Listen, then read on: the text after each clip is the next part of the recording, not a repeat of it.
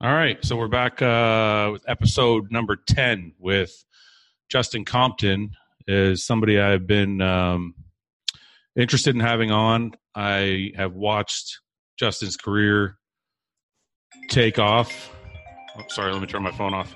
I watched Justin's career kind of take off, and I watched from afar but didn't know too much about him, so I wanted to get him on the podcast and ask him some questions directly. So, Justin, how are you, man?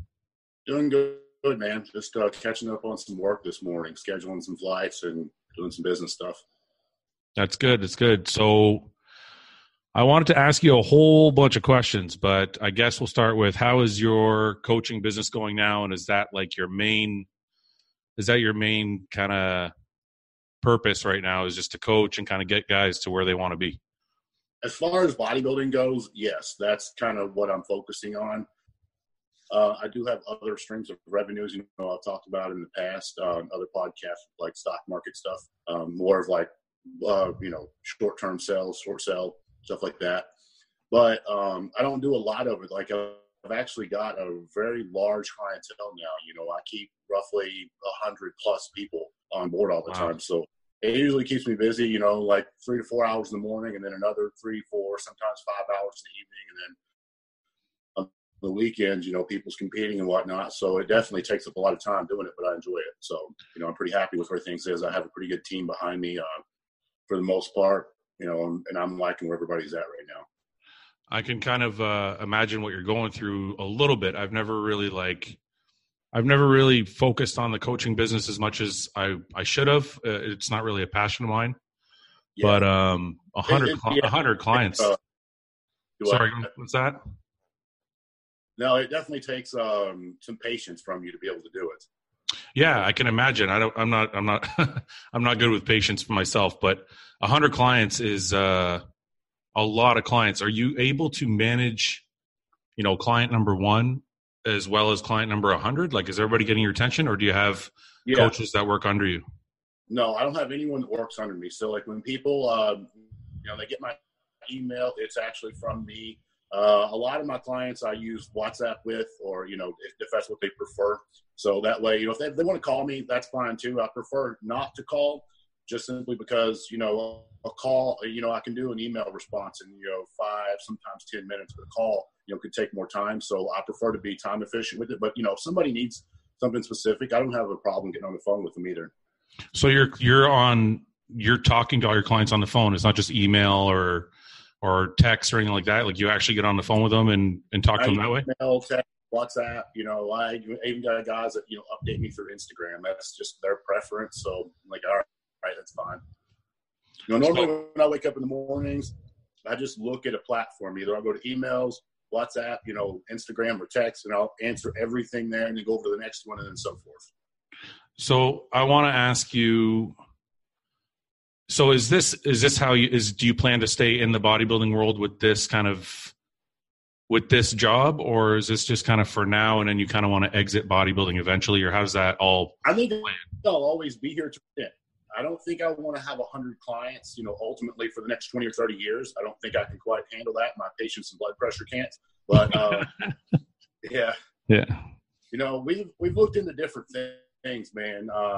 I've looked into rental properties, like flipping property. The thing about that is, like, a property is actually higher where you're at than it is here. So, in order to like flip property efficiently, you need a substantial amount of equity up front to do so. Yeah. And then, we've looked into the restaurant, which that kind of scares me a little bit, just simply because that's one of the most common failing businesses. Yeah.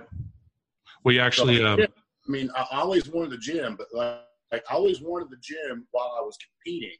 Now that I'm not actually competing, I don't know if I would want to pursue that. And especially in the last 10 to 12 years, the fitness industry has become very saturated, obviously with supplement companies, clothing companies, but also the gyms too. Like, I remember, 10 to 12 years ago when I was like just getting started into competing, we didn't have like, the small town that I'm from, it had 1 gym. Now it's got 4. Yeah. Yeah. And, there's really no need for 4 gyms in that town, but it's just the fact that it's growing that fast. And, that's obviously going to affect business when you have that much competition. I noticed that here, me and my business partner here were talking about opening a gym, and there's literally like there's got to be 35 gyms in my city, and it's only 200,000 people here. But the one thing I did notice was there isn't any hardcore gyms. So me and a friend of mine were like, you know, we can still do it. We just have to cater to that like bodybuilding crowd that really likes to lift, because most of the gyms are catering to like people. What's that? If you have enough people, sorry, I didn't mean to cut you off. No, it's okay. If you have enough people in like that field in your area, it can work. But I've found that most of the bodybuilding gyms that I've traveled to, like I'm sure you have too, like when you go around the world, you go to gyms, the hardcore gym that you go to, if you just take a look around, you don't see a lot of members in there. And that is what scares me with that. You know, I personally don't want to walk into a crowded gym. I would rather have it all to myself, but I also know that that's not good for business. No, and I agree with that. But I think our thing was the gym that we wanted to do was more of a passion project. It wasn't really like, you know, we want to do other things to make more money too. And if we make a little bit of money at it, it's cool. But it was more of a kind of just a place for us to train and have as our own. You know what I mean? Yeah. So that's not something you want to get into right now? I've considered it, you know, but honestly, I don't think I would do the hardcore style gym, just because at least the areas that I've lived in my life, there's not enough clientele to support, you know, what just the overhead of what that's going to be. Like if you had, I feel like you're going to need a minimum of 1,000 members just to keep you floating. And there's just not that many people that compete around here. And, you know, it's hard to also compete when you have the other gyms that's charging $15.99 a month or, you know, $19.99 a month. It's hard to compete with that because they're like a corporation who has enough money. But take Planet Fitness, they can offer people $10 a month. And for the first year or two in these small cities, they can actually lose money and be okay with that until they can monopolize the market by putting the smaller gyms out, the local gyms out. And then they got the whole market to themselves. Yeah. No, that makes sense. And I understand.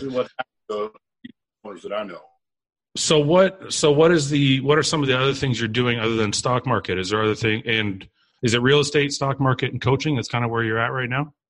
Coaching probably takes 70% of my time.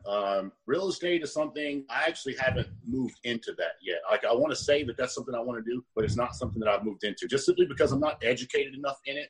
I'm trying to learn more. That's something, you know, you don't really want to, I'm not willing to, I don't gamble. I'll say that. I don't gamble with any. So I don't want, if I'm going to do something, I want to make a very educated decision in doing it. And yes, stocks is obviously gambling, but you know, I'm very particular on what I'll buy as well. Like if I don't see solid breakout coming, I'm out. You know, I don't take any risk with it. Primarily because I've lost in the past and I don't want to go through that again. It seems like you're very calculated in all of your decisions. So be too risky. One of the things I wanted to ask you about was I looked at your competition history and I noticed you have some pretty big jumps. Like I looked at your NPC Nationals the first year, and then the next year you won. The first year I think you were 13th or something like that, it said. And then I also noticed in your pro career you were 5th, and then the next year after that you were 1st. So what is it? How are you making these jumps? Because I think what people want to know is some of these guys want to know how to put on muscle. And you have people like, you know, Tony Huge and these people saying you put on 30 pounds of muscle in a month and all this shit. And we both know that's nonsense. But I want to know, and I think a lot of people want to know, because you interviewed me at the Toronto Pro in 2012 or 2013. Yeah, it's 13. I don't know if you remember that, but you said to me at the end of the interview, one day I'll be standing with you or next to you or something like that. And I thought to myself, I think I just found out who you were. I'm like, I don't know who this guy is, but I'm like, okay. And then the next year you fucking blew past me.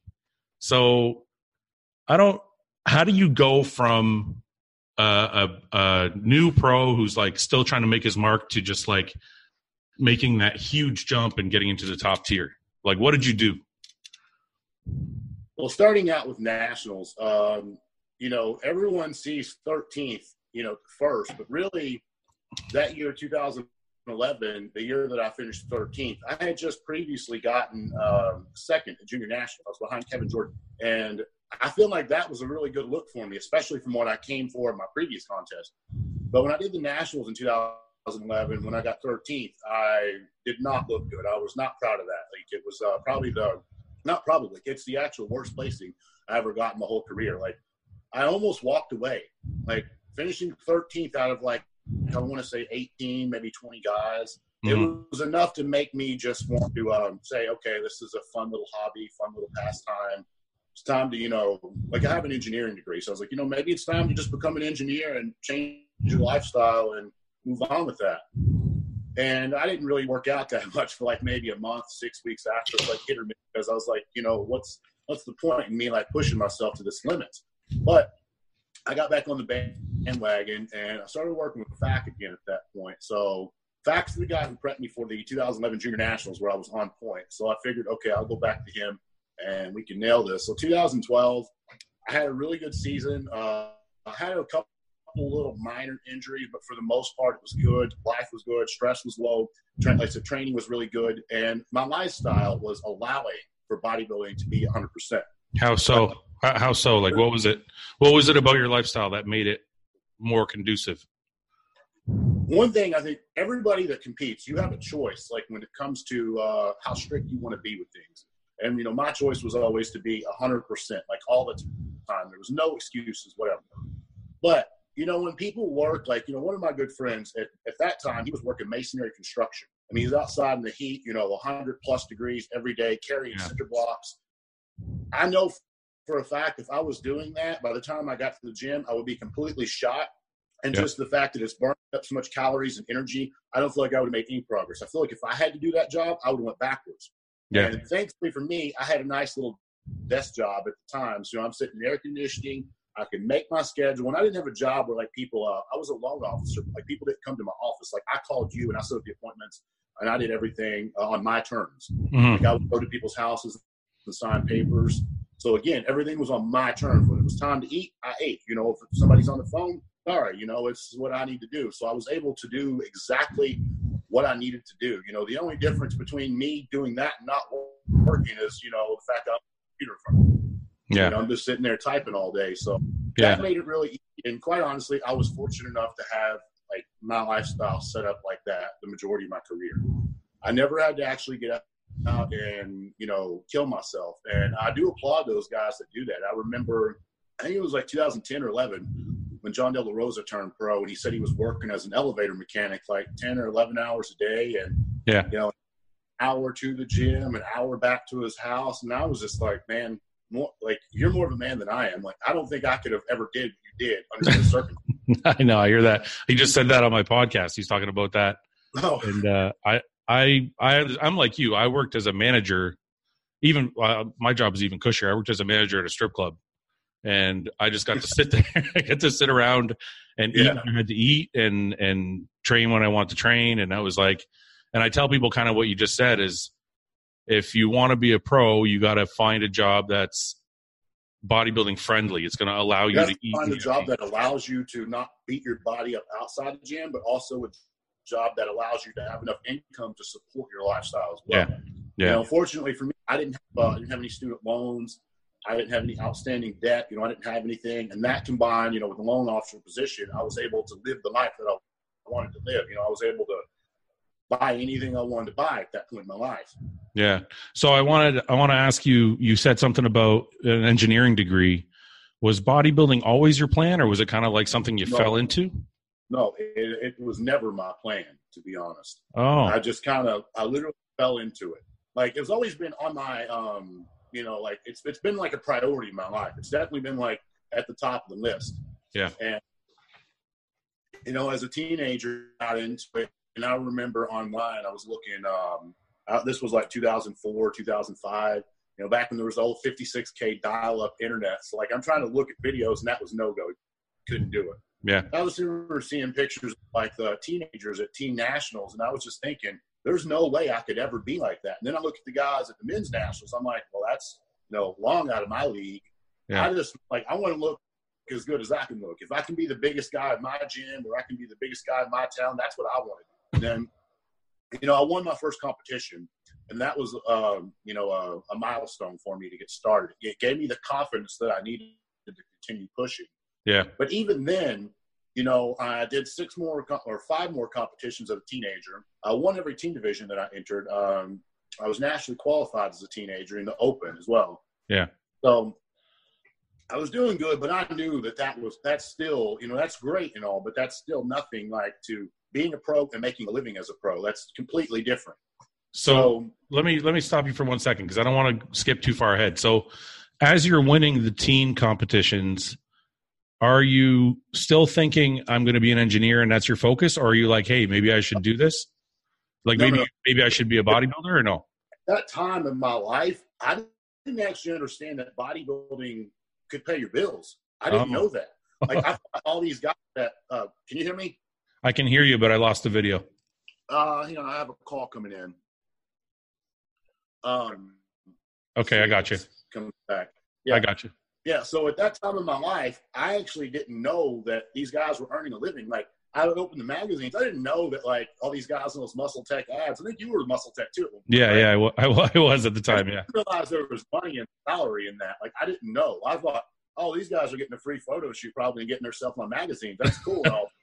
Like, I had no idea. So for someone to say, like, if someone had told me, like, 15 years old, hey, you have good genetics, you can make a living out of this, I probably would have pursued it even harder. And hopefully I would, made it even sooner. And, like when I turned pro, I think, again, at this point, I'm still completely clueless. When I turned pro, magazine contracts are offering me like $500 a month. And I'm like, man, it really just doesn't seem worth my time. Yeah, yeah. Like, you want wait a minute. This is after you turn pro? Yeah. Okay, go on. Sorry. I didn't have any companies reach out to me until I was getting ready for my pro debut. And then once again, that was also, and at this time, keep in mind, after I turned pro, I started coaching, and I was coaching maybe like 30, 40 people on the side. Yeah. And that was plenty of money to supplement me. I wasn't looking for sponsorship. Yeah. I had a company reach out to me, not going to name it, we're both pretty familiar with it. And they offered me $500 a month again. But, the obligations were like, man, I was going to be overseas like 6 or 7 times a year. I was going to be traveling. Yeah. And keep in mind at this point as well, I didn't get on I flew when I was like 19 for the first time, but I didn't fly from like 19 to like 24 years old. I didn't know how to bodybuild and travel. Yeah. Like, I didn't know how to pack food. I didn't know how to do anything. Like, I don't think Uber, I don't even know if Uber was around then. So no, it wasn't. Like, I just didn't want to like compromise my lifestyle. I had this perfect schedule, eating at this time, training at this time. And if you're willing to pay me big money to like fuck up my day, that's cool. But like, you're giving me $500 a month and doing all travel and stuff. Yeah, I got my supplements for free, but honestly, the company that I was going to be working for, I didn't really like their supplements. I want to know what company you're talking about. It was SciTech. Oh shit! Okay. Yeah. I'd never even used their products before. Yeah.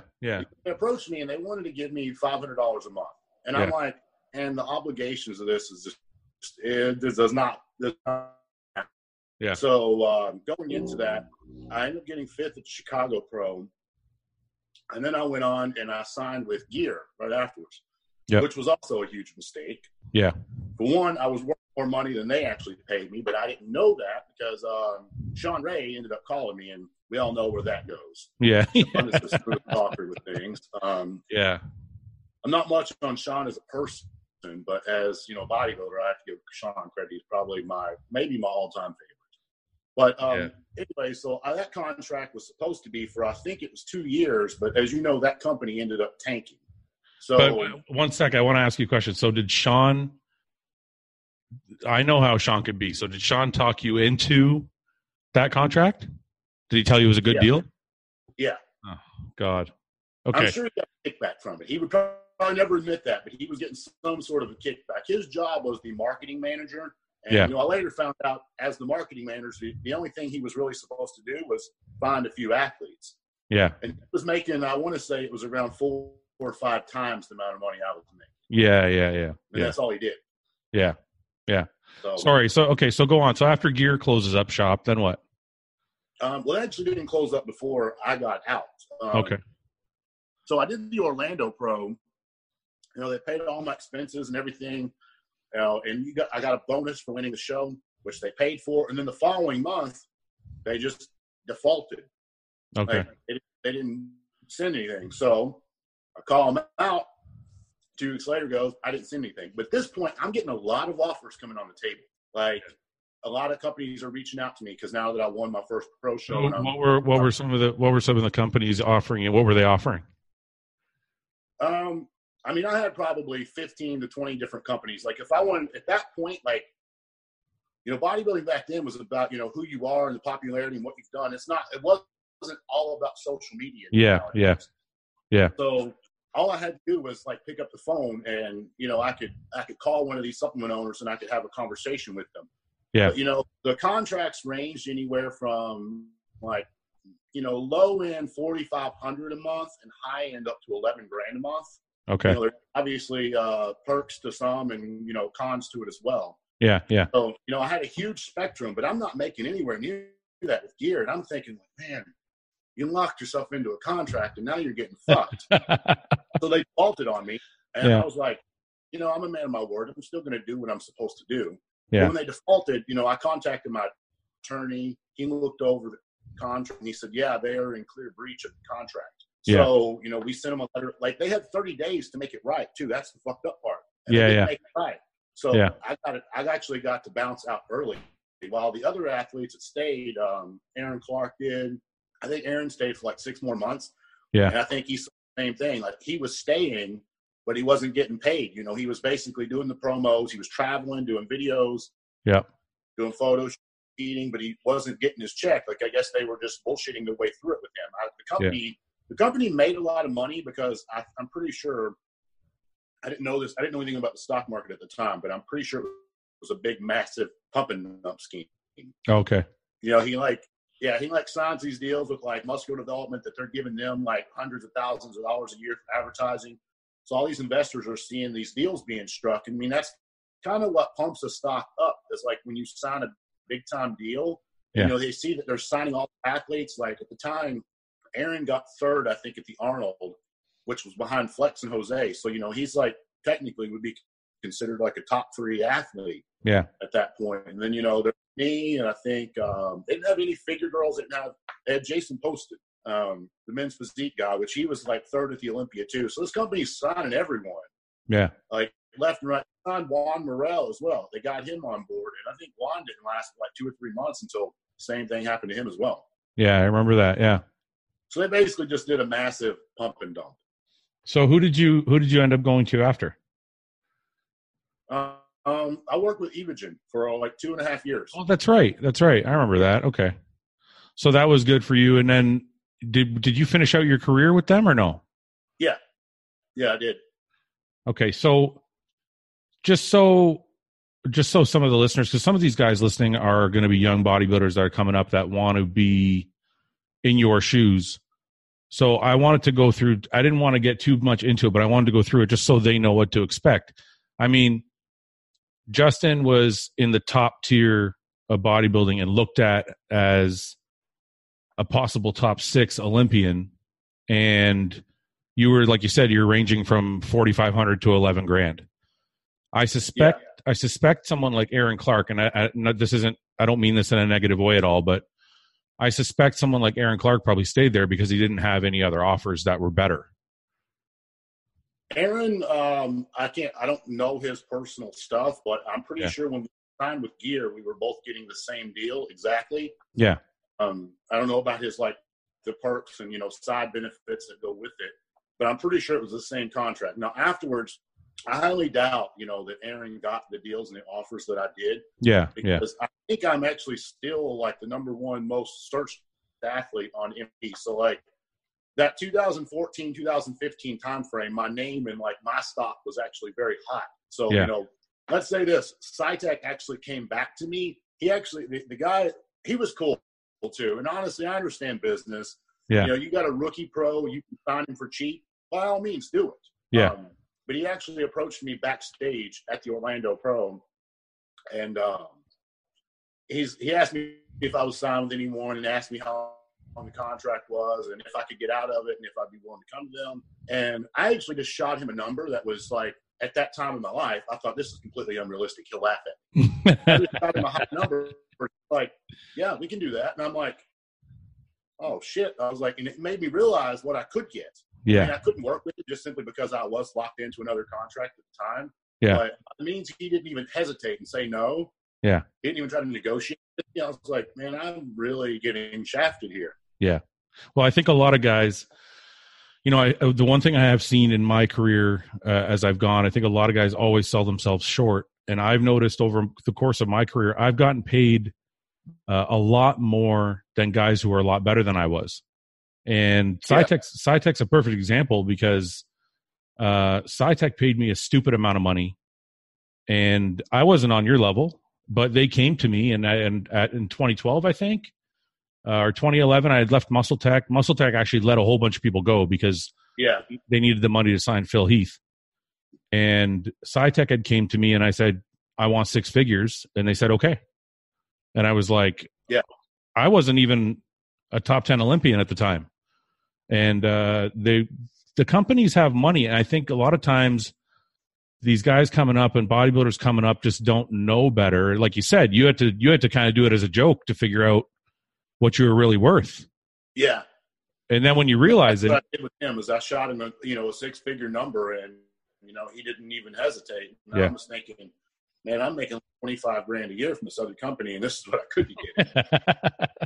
So let me ask you, at what point did the engineering career kind of go out the window and bodybuilding took over?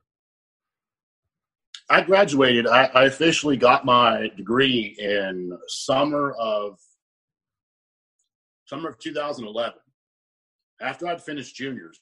And, after I finished juniors, I had a lot of people talking to me like, you can go pro, you can do all this, you have a future in this. But that still did not solidify me anything because, that's great. You got a pro card. But again, at that time, I didn't realize the money involved. I'm like, I want to be a pro. I want to be able to claim that. I want to be an Olympian. I want all of that. But I also have to pay my bills. I have to make a living. I have to think about retirement. So I hadn't really considered getting rid of the job. But one of my close friends back home had got me set up with this mortgage company. And that was something that sort of, I feel like was going to allow me to continue. I was going to make the same, if not more money doing that than I was engineering. Yeah. It required an education for it. You did have to pass an NMLS exam. It's like a mortgage license. Yeah. It's MLO. Yeah. I had to have my MLO license. And that was actually, I can say, going through engineering school, that MLO test was harder than any exam I ever did at college. Really? You only had 3 chances to pass it. So if you failed it the first time, you had to wait 30 days. If you failed it the second time, you have to wait 30 days. If you failed it the third time, you got to wait 6 months. Really? I actually failed it twice.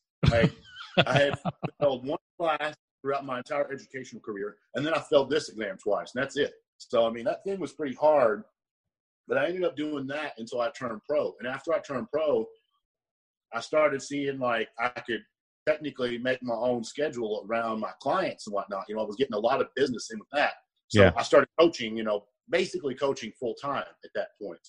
And then, 2013, when I signed with Gear, I started making more money with that. So I kind of like backed away from the coaching some. I had maybe, 15, 20 clients to supplement that income.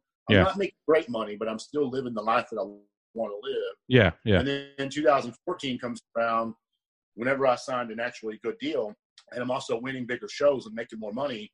At that point, I decided I didn't really want to coach because I was actually a bad coach back then. Like, you'd email me and you might get a response 2 or 3 days later. And it got to the point where, like, that's not professional on my part. And it's not good for them either. So I just kind of stopped doing it. I coached a couple of my close friends, but I closed my doors for like 2 years. So now that I'm not traveling all the time, I'm not on the road, I'm not beat up from, actually doing contests. I have the time and the availability for it. So I enjoy doing it now. So that's one of the questions I want to ask you. You seem, and don't take this the wrong way, but online, you seem like a really no bullshit kind of person. You're not like a fluffy, like emotional, like kind of coddle.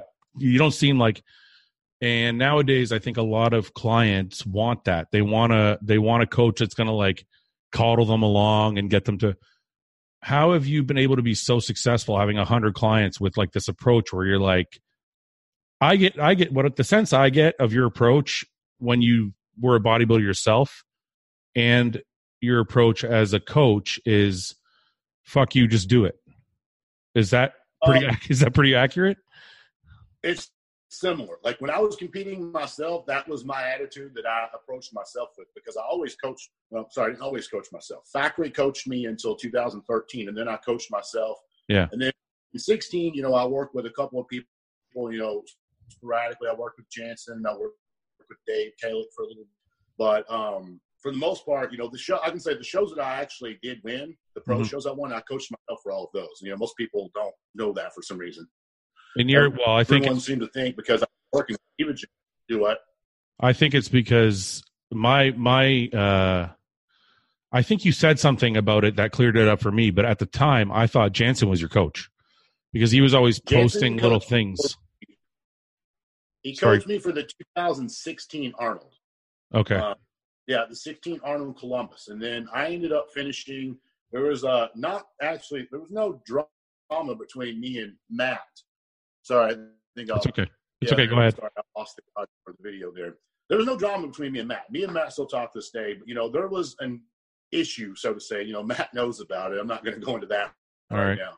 But there was an issue finishing my own prep out. So I did that for the Arnold Australia, where I did improve pretty good for that, but I was also much lighter as well. Okay. The Arnold 16, the 2016 prep was by far the hardest prep I've ever had in my life. It was like every obstacle was constantly being thrown at me. Yeah. But back to what I was saying with the coaching of the, do it and fuck off mentality, that's how I treated myself and my clients. Sometimes I want them to do exactly that, but I also know that circumstances occur in people's lives. These people are not, some of the people are pros, but not all of them are pros. Yeah. Some of them have real jobs and they have circumstances to work around in their life. So I take the life that they got and I work bodybuilding into that the best possible way for some of them. Because some of the guys I work with are not actually competitors. Some of them just want to live a good, healthy lifestyle. Yeah. And that kind of changes how I handle my approach. So if you're like 2 weeks of a pro show and you're telling me you want to do this and you want to do that, I'm just going to probably throw in the fucking towel. Like, you're at a pro show, like, why are you dicking around with your stuff? Yeah. But, like I said, if someone's like, they're like a lifestyle client, so to say. I think that's the term people use nowadays. Yeah. When they're going on vacation, I'm just going to tell them here's your diet, use MyFitnessPal, enjoy it though while you're there. Like, I don't want you to eat chicken and rice the whole time you're sitting on the beach. Yeah. Like, you got to use your head with it. Like, make smart decisions. Like, if you've had a big breakfast, like you guys got a place I really love in Canada. It's called Cora's. Yeah. Yeah. If I had like a big Cora's breakfast, I'm not going to go have burgers and fries at lunch and then pizza at nighttime. I'm going to moderate that a little bit. Is that how? Okay, so this gets me into a totally different topic, but is that okay? So I established the fact that pre-contest you're just militant and you're like, okay, I got to do this, so I'm going to do it. But in the off season, do you still kind of track things, or are you a little bit free with the way you eat? For myself or my clients? For yourself. I got an idea of what I'm eating, and it probably stays within the same range. But like, I don't like stay to a plan. Like, I normally have probably 4 meals that's the same, like 4 chicken and rice and vegetable meals. Like, I'll have like 3 or 4 of those a day that never really change. And then breakfast is different, if I'm having like French toast, waffles, pancakes, whatever. And then dinner, and then I'll have maybe one day a week that I'll just say, fuck it, I'm eating whatever. Whatever. Okay, so this is totally shocking to me because obviously I didn't know you. I didn't have an idea as well as I thought I did. I had this idea in my mind that you were like I just like Branch Warren came to guest pose at my show, and Branch didn't really eat anything that wasn't a bodybuilding food. If we were out for breakfast, he would have steak and eggs. If we went out for burgers, he would still have like a steak at the place if he could. Yeah. I didn't think that you sound like me. You have like 4 bodybuilding meals and then a couple like whatever the fuck you want meals. No, when I was competing, that I'll say that's a little bit different story. That's how I live nowadays. But okay, let's go back. Let's go back to when you were like, let's go back to when you progressed from like, just starting as a pro to like, I'm at the top of the fucking game. How was your off season then? Was it really structured or was it? It was extremely structured, like. Okay. I used to wonder, like, you know, how I would see other guys at the airport and whatnot, you know, like say, you know, when you go to the Arnold, you're going to meet other bodybuilders at, you know, Columbus Airport. Yeah. I would see people, you know, we would talk and chat and whatnot, and they're eating like granola bars or, you know, MRE shake, stuff like that. And here I am with Tupperware, cream of rice, and like, you know, cold egg whites or some shit like that. And it's like in my head, I'm like, why the fuck aren't you all doing this? Like, I don't understand it. Like, if you're on my level, why aren't you doing this? So I was competing. I was very, like, I would have maybe, my off season would have like maybe 2 structured cheat meals. And when I say structured, I mean, like I would plan something like Monday night and like Thursday night or something like that. I wouldn't just eat them freely. Yeah. And then the other meals were on point, you know, everything. If I was doing 110 grams of cream of rice, it was 110 and not 109 or 111. Like everything was on point. And I never missed anything either. I mean, it didn't matter. Like if I had to eat fish on the plane right beside like 2 people, both sides of me, I didn't care. I just did it. How the fuck? See that I can't believe you just gave me that scenario, because it was those scenarios where I was a bad bodybuilder. Like I would be the guy sitting at the airport with a granola bar. And I would be the guy on the plane, not even with fish. I would have chicken, and I'm like, I don't want to open this fucking Tupperware with all these people around because I know it's going to smell like shit. So I would literally wait until we landed. And sometimes like a 6-hour flight, you know what I mean? So do you think I was always like looking down at the clock, you know, like if it's been like 2.5 hours, it's time to eat no matter where I'm at. I don't know if people know that about you, man, because that's really like, that sounds like a Dorian Yates approach where it's like, I don't fucking care if it's prep time or not. This is my life. Like if you ever, I'm trying to think, you know, I spent a lot of my time in like 2014, 15 with Matt.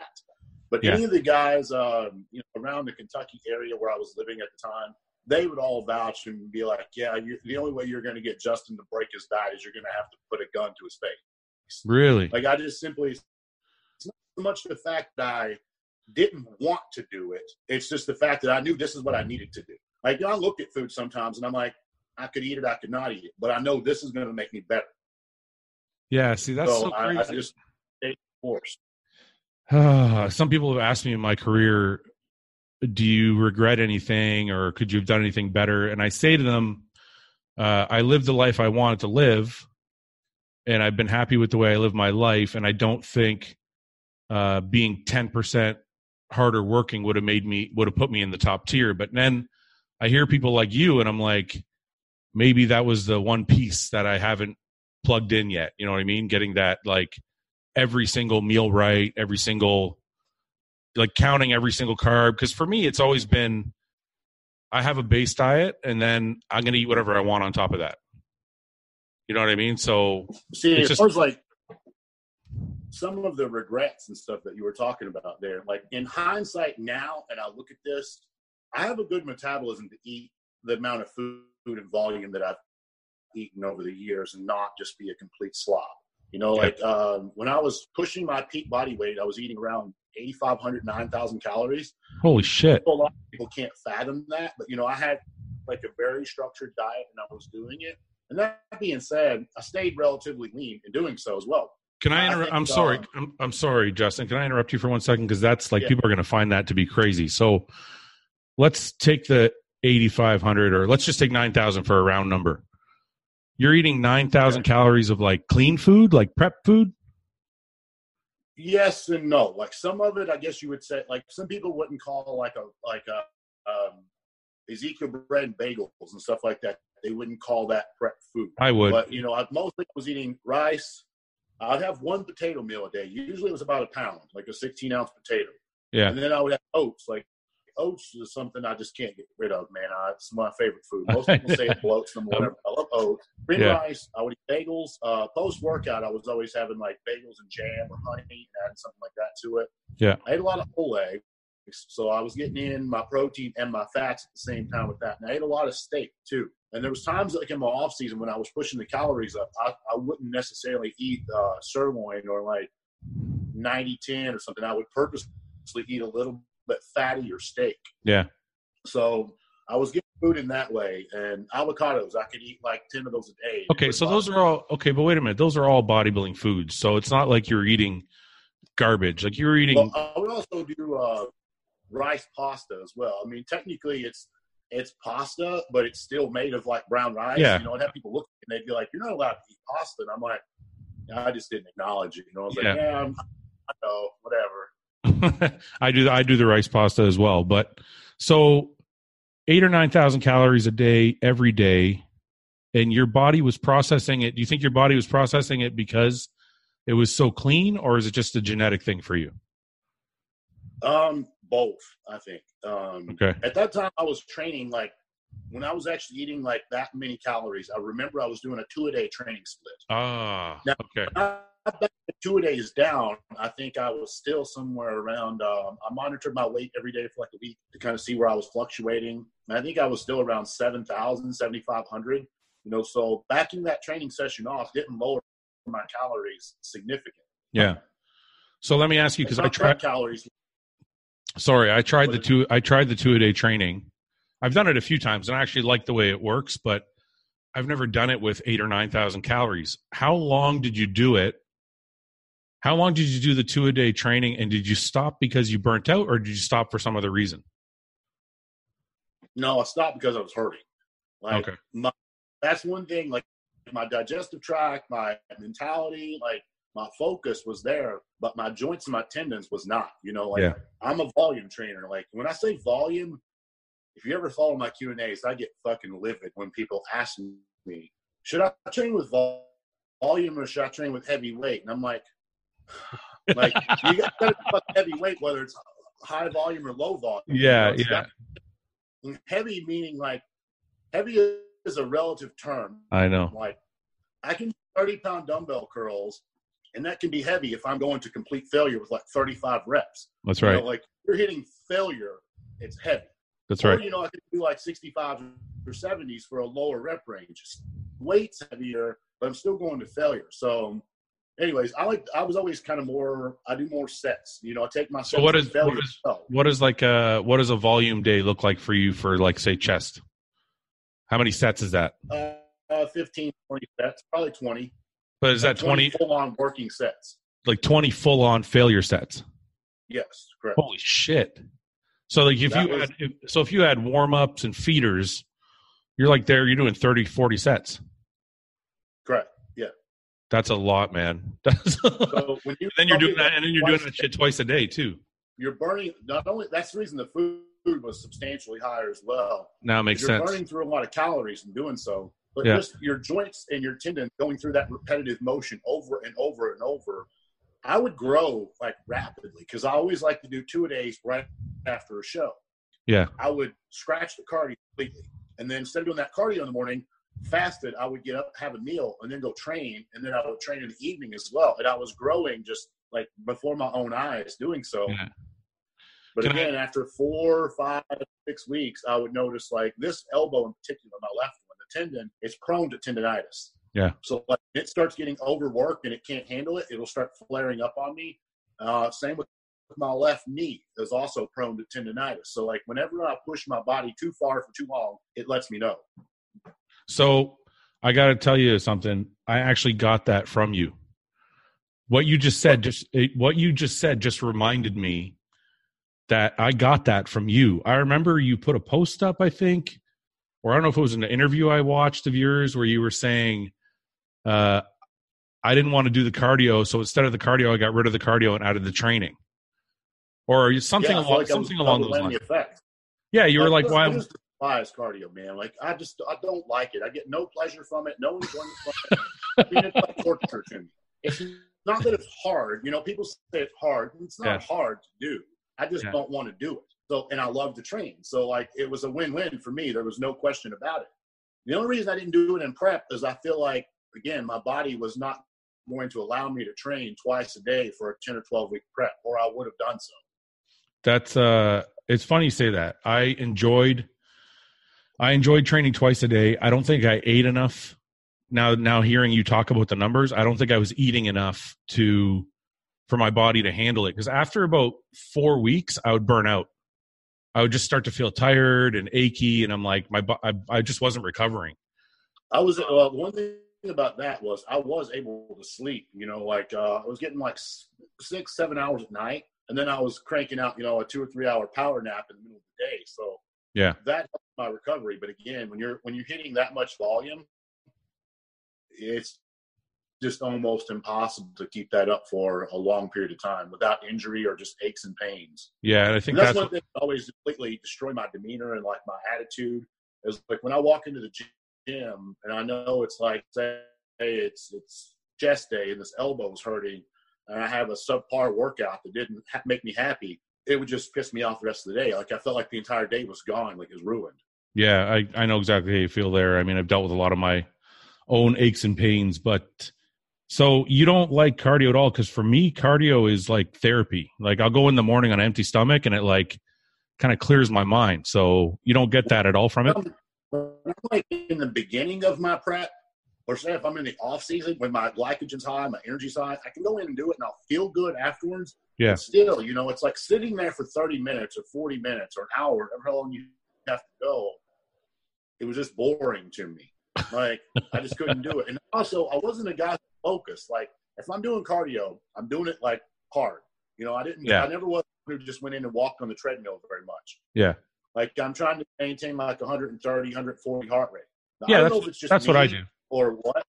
Like I've had people tell me that like they're I couldn't even focus to watch TV, man. Like I couldn't focus. My brain was just focused on how much time was left and my intensity.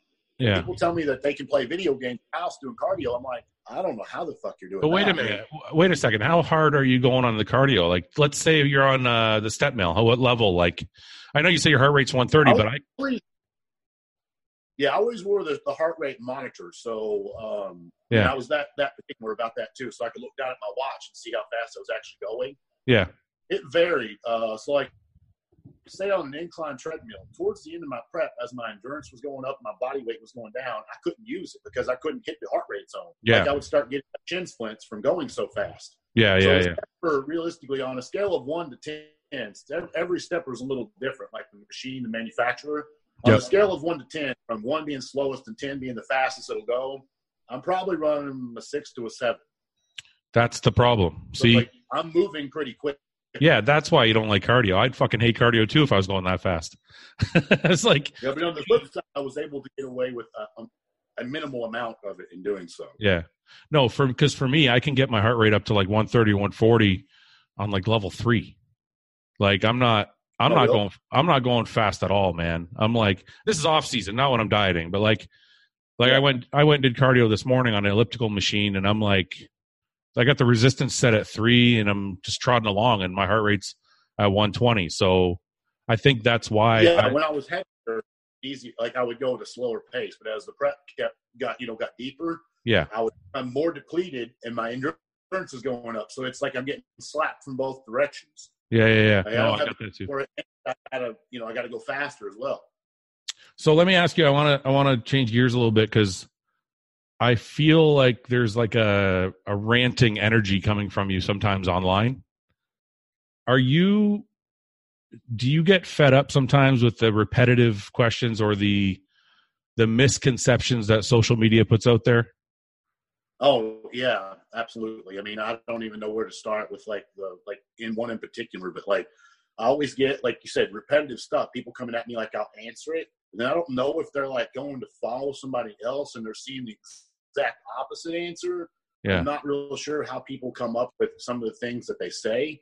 The biggest thing that I get aggravated with is probably the training. Sorry, that was my battery thing that's flashing. The reason it goes out.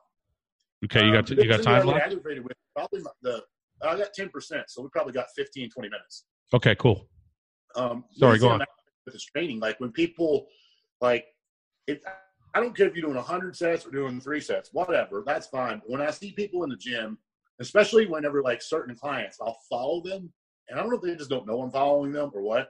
Yeah. But I'll see their videos and they'll call it a working set. Like they'll do like a rep, like say they pick any weight, say they do 12 reps, and I've told them to stay in like a 10 to 12 rep range, but I want you to stay in a 10 to 12 rep range, and I want you to pick a weight you're going to fail in that rep range. Yeah.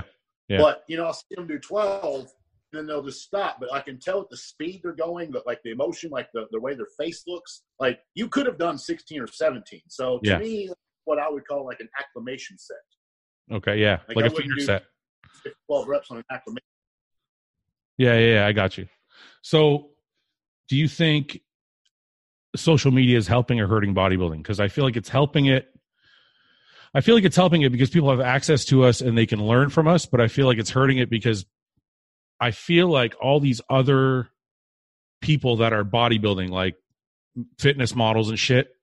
Correct. I feel like people confuse what we're doing with what they're doing. And then they don't really. Correct. Yes, they do. You know what I mean? And they learn something different. They're like, well, this fitness model over here said that I should do this many reps. And I'm like, yeah, but this is bodybuilding. We're not being fitness models. So is it hurting or helping us to have so many people involved? I think, like you said, it can go both directions. The fact that there's so much, I wouldn't necessarily want to say it's poor or incorrect information, because like you said, a lot of those people have different goals, or maybe they call themselves bodybuilders, but they're really not. Like, I'm really not sure how to take that. Yeah. I see a lot of information put out that, hey, do this and you're going to get big, or do that, you're going to get big. Well, define big. If big at 180 pounds at 5'8" is big to you, then okay, cool. But, if you want to be 5'8", 280, your lifestyle is probably going to change a little bit. Yeah. Then you got guys out there. Now, this is the part I don't fucking like about social media. Like, what that guy you mentioned earlier, Tony Huge. Like, that dude, and I hope he sees this. I think he is the biggest fucking moron I've ever met in my life, and I would love to meet him in person just to tell him that to his face. Yeah. Just because of the shit that he talks about. Like, there was a thing on Generation Iron of him, like, sticking his pec and stuff like that. I'm like, dude, I could have killed you when I was natural. You would not have stood next to me when I was 19 years old and natural, and you're taking, like, 10,000 milligrams of shit. And but the thing is, that's cool. If you want to take that much shit, whatever. I don't give a fuck. But when he tells people that this is what you have to do to be a top bodybuilder, I'm like, no, you don't. Because I work with big guys who take substantially low amounts, and I work with big guys who take high amounts. It really varies. But the fact that you're putting that out there for kids to look at, and I guess they believe him because he's his body is obtainable. It's reachable for a lot of people. I mean, That's hell, right. like I said, I was better than him when I was natural. Like, it wouldn't even been a contest. That's right. Now he's not even fucking shredded either. I mean, he doesn't have any muscle and not lean either. I'm glad you said that, because he fucking drives me insane too. You know what? Guys like him are the reason I started this channel, because I'm like, I feel like there's a void. There's a void of real bodybuilders talking about this shit. So you get these people that don't really fucking know anything and are just trying to sell their own SARMs or whatever they're trying to sell. Right. Telling all these people they can gain 20 pounds of muscle in 30 days, and you can do it by taking all this shit all the same. The other day I saw a clip where he was like, he's pretty lean, and he's like, I'm holding a ton of water right now. He's like, I'm going to start taking diuretics every other day. And I'm like, what the fuck are you talking? Like, what the fuck are you talking about? Like, some kid's going to destroy his fucking kidneys because you're telling him to take diuretics every other day in the off season. I'm like, what the fuck are you? I don't know any bodybuilders who've ever taken a diuretic other than the day before a show. And this guy is like, it's insane. And you're right. People believe him because, well, if he says it, nobody else is really talking about it. So it must mean that's what the big guys are doing too. Right. So I know you only have a little bit of time, and if you want to pass on the topic, you can pass on it, but I'll try and keep it vague. When you were competing, when you were growing, were you anywhere near the levels like what Tony Huge is talking about? Or are you like, if you want to give specifics, feel free to, but like I'll give my own specifics. For example, I was asked the other day how I felt about insulin. And I said, I fucking hate it. I actually never liked it. I tried it a couple times because everybody said it was the holy grail. And it just wasn't for me. Like, I just didn't like the way it felt, whatever. So is there anything you want to say about that, or just you want to keep it vague, or is there anything you want to talk about in that sense? Actually, and I'll open up completely on this. And for the people watching this, there's going to be the real bodybuilders, I think, will understand and believe this. And the guys out there who have been spinning their wheels for the last 10 years and still haven't made any progress, they're not going to believe it. They're going to call bullshit. And that's perfectly fine. They can look that way for another 15 years. I don't give a fuck. But right. People don't believe this when I say it. From 2011 to 2016, end of 16, my dosages were almost identical. As far as the anabolics was almost the same. I believe the that. only thing that did change was 2011. I didn't have growth. I got growth like late 2012, and that started at 4. It went to 6, and then it got up to 8, and that was it. Yeah. You know, to me, I thought 8 was high. Like I thought I was really doing stuff, and then like I see other people doing 15 and 20 and 30. I'm like, for one, how the fuck do you afford it? Two, that's what I wonder too. The side effect. Yeah, but the other things, you know, I see people running like 15 different compounds and stuff. My off seasons were extremely simple. Like, for example, I remember reading the comments. I was doing a guest pose. I think it was Sacramento, somewhere in Northern California. It might have been San Jose where I was guest posing. And I was out there, and this was in 2015. It was the summer. So I had like a successful rebound about 4 or 5 weeks after the Arnold. I came back, settled down. I wasn't supposed to guest pose here, by the way. I didn't know it was coming. Dallas was supposed to do that show as the guest poser. He won the cow the week prior, and I'm guessing that he must have like went out and ate a bunch of shit or something, and he got sick. Anyways, he was like puking, had to go to the doctor and stuff, and he canceled the guest posing because I guess he couldn't do it. So I was already in California, and Connie asked me, "Hey, do you want to make some extra money this weekend?" And I'm literally at a restaurant eating like a burger and fries. I'm like, fuck. I was like, I don't really want to do it. I feel fat right now. So I did it, and everyone was like blown away at how good I was. And I personally, in my head, I didn't think I was good at all. But I was reading some of the comments. It was on Adam McVeigh's bullshit, which he's another guy. Oh fuck! Needs to get flat. Get me started on him too. I'm trying to done it yet. His little geared up page, people were on there talking about, well, Justin's doing this and this and this and this. And at that time, I had been on a TRT dose, and my TRT, there's a big misconception of that too. TRT, in my opinion, is 200 less. These guys send her on TRT at 600 plus DECA, and I'm like, TRT, So I'm actually running like 200, 250 milligrams, and I've been doing that for like 6 weeks, and I was eating like ass. And these guys are like, "Oh, he's doing all this fucking shit," and I'm like, I actually get humor out of it when I see it because I'm thinking those are the guys who are saying that is probably actually doing it, and they look like a novice level or like a local regional level competitor. There's nothing wrong with guys on that level. I'm not saying that, but when you're running 5 grams plus and you can't win a local show, that's a problem. So let me like I would keep off season extremely simple, man. Like I tried one time, and I didn't like how it made me feel. My test got as high as 1,500. Didn't like it. Around 1,000 to 1,200 was the sweet spot, and that was off season or prep, either one. That was my number. And then I would always alternate DECA or EQ. So like depending on how long the off season was. When I say alternate, I don't mean like every other injection. You know, like one second, one. I mean like we'll do like 10 weeks of DECA, and then we're going to take like an 8-week break and take nothing. And then the next one, we're going to do EQ, and I would keep that around 600, those two. And then depending on my appetite, I didn't always do an oral. Like if my appetite was not the par, then I wouldn't take any orals. But if I feel like I could eat, I would do it. I learned in 2009, I couldn't take orals anymore. I used to take Anadrol and D-bol, and I would cycle them on different cycles. And in 2009, I was like, I figured it out. I'm like, I was in a prep and I couldn't fucking eat.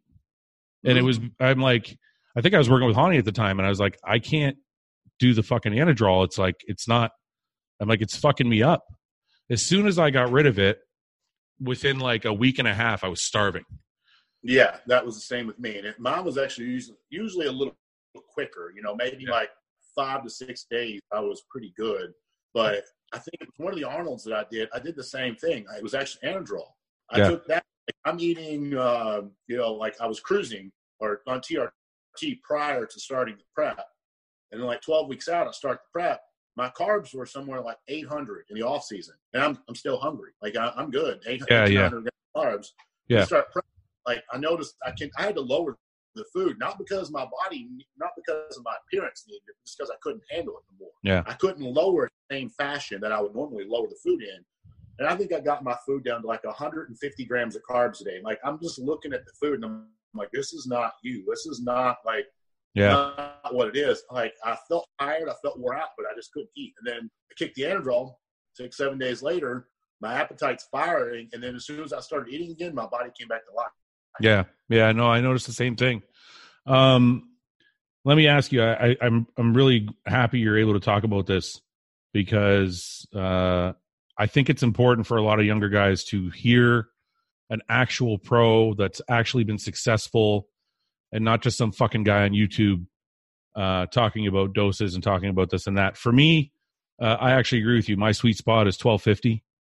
I can go to 15, but I think a lot of that also is dependent on how much you've done in your career. Like if you always did 15 is probably normal. Whereas if you never did it and then you went to that place, it might feel like shit. Correct. So yeah, if you've never done it before, but I slowly worked my way, as an amateur, I'm around like 750. Yeah. And then when I turned pro, it went to 1,000, and we tried 1,500 for my pro debut. And I just felt like immediately within 2 weeks, I just I felt lethargic. I just felt tired. I felt wore out. I didn't feel like myself. I actually suffered through it. I did the whole prep with it for about 10 weeks, but I didn't do it anymore. Yeah. Yeah. No, I think I found 1250 is the right place for me also. So let me ask you one more topic before you go. Do you have a girlfriend or not? Yeah. How long have you been with her? I'm gonna hope she doesn't watch this because I don't know. I'm sorry. How long? I said I don't know the exact date. Oh, you don't know the exact date. Are we talking years or months? No. Years. Oh, okay. You have kids? Not years. Sorry, years would be plural, like 2 and up. Okay. So somewhere at year and a half mark. Okay. You don't have kids? No kids. I was going to ask if there was anybody in your life that you think was instrumental in helping you on your rise to the top, or was it all you? So when you were getting there. Honestly, man, I would say everyone, like my closer friends and whatnot. Yeah. Because I have one friend who is, he doesn't have the genetic capacity that I have, but, he's got the work ethic and the drive. Actually, all my friends have that. Yeah. I just was the blessed one that had the genetics to grow much faster than them. Yeah. So, we all kind of, like when I would compete younger and whatnot, like we'd bounce ideas off each other, and I helped learn from them and they learned from me. One of my good friends is still one of my best friends to this day. He got me into bodybuilding, took me to some shows, got me motivated, got me to do it. And then over the years, I've always been blessed enough. Family, when I was a teenager, helped support me. And even in college, they helped support me. My mom and my dad, they were always very supportive of that. And then, I was always blessed enough to be in relationships that was not toxic. Like you hear people talk about like, fighting, fussing, all this bullshit. Like I didn't have that. I had people that in my life over the years that was, they liked what I was doing. They didn't have a problem with it. They didn't bitch because I wasn't eating pizza and ice cream every night or anything like that. Even though you say that's exes, I could still say that, they were positive, even though they're exes, but they were still a positive influence in that regards to me. Yeah. So do you think, let me ask you this final question. Do you think somebody coming up can make it to the top of the bodybuilding world without people around him that have a work ethic like his or better? Yes. It's in my opinion, your personal work ethic is up to you. Like, for example, if all my friends, and I've told them this, like, if y'all stop fucking working out and y'all just get fat and skinny, I don't care. Like, you're still going to be my friends, and I'm still going to do what I do. Yeah. Like, I'm not going to change who I am because of what you guys have done. And honestly, when I moved to Florida, there's the gym that I train in, I train at Anytime Fitness. Yeah. And obviously, not knocking anybody, but nobody really outworks me there. Not even close. For the most part, when I would train, I would be training by myself. This regular Joe's in the gym, and I was obviously the hardest working guy in the gym at that time. So by having other people around me that work as hard or, harder than me, I don't think that was an influence in what I wanted to do. I think your motivation, just like these people watch these motivational videos, like me working out should not motivate you. You should be motivated on your own. You shouldn't have to see someone else doing it, because if you're going to the internet and seeking motivation, that's just going to be a temporary phase in your life. I agree. You may watch a really awesome chest workout and decide you're going to go work out that day and kill it, but that's going to fade. Like it's got to be an internal drive, like a clock that just works. Yeah, I agree. So you either have to work or you don't. I mean, it's that simple. There's really not a middle ground. The middle ground is the guy who has been getting third place at their local show for the last 10 years. That's your they progress and they succeed and go to the top. And there's the guys that just, fade off. But there's that middle ground guy. That's him. Yeah. I agree. Okay, honestly, I have like a million more questions as a bodybuilding fan.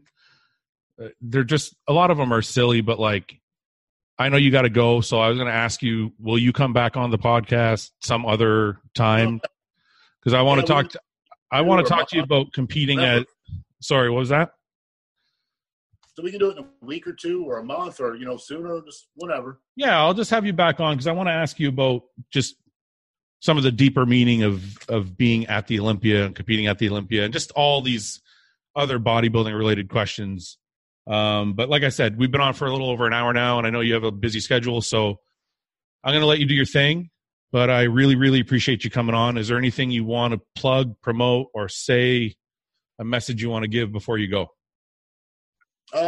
Not really, man, but anyone that's listening and you're looking for somebody to coach you, I still have some spots available. So that's my only sales pitch here.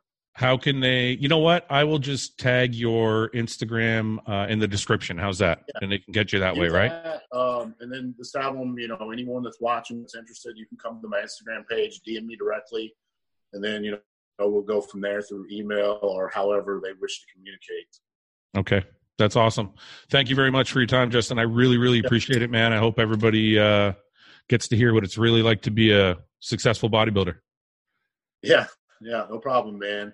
All right, Talk to you later. Thank you very much, man.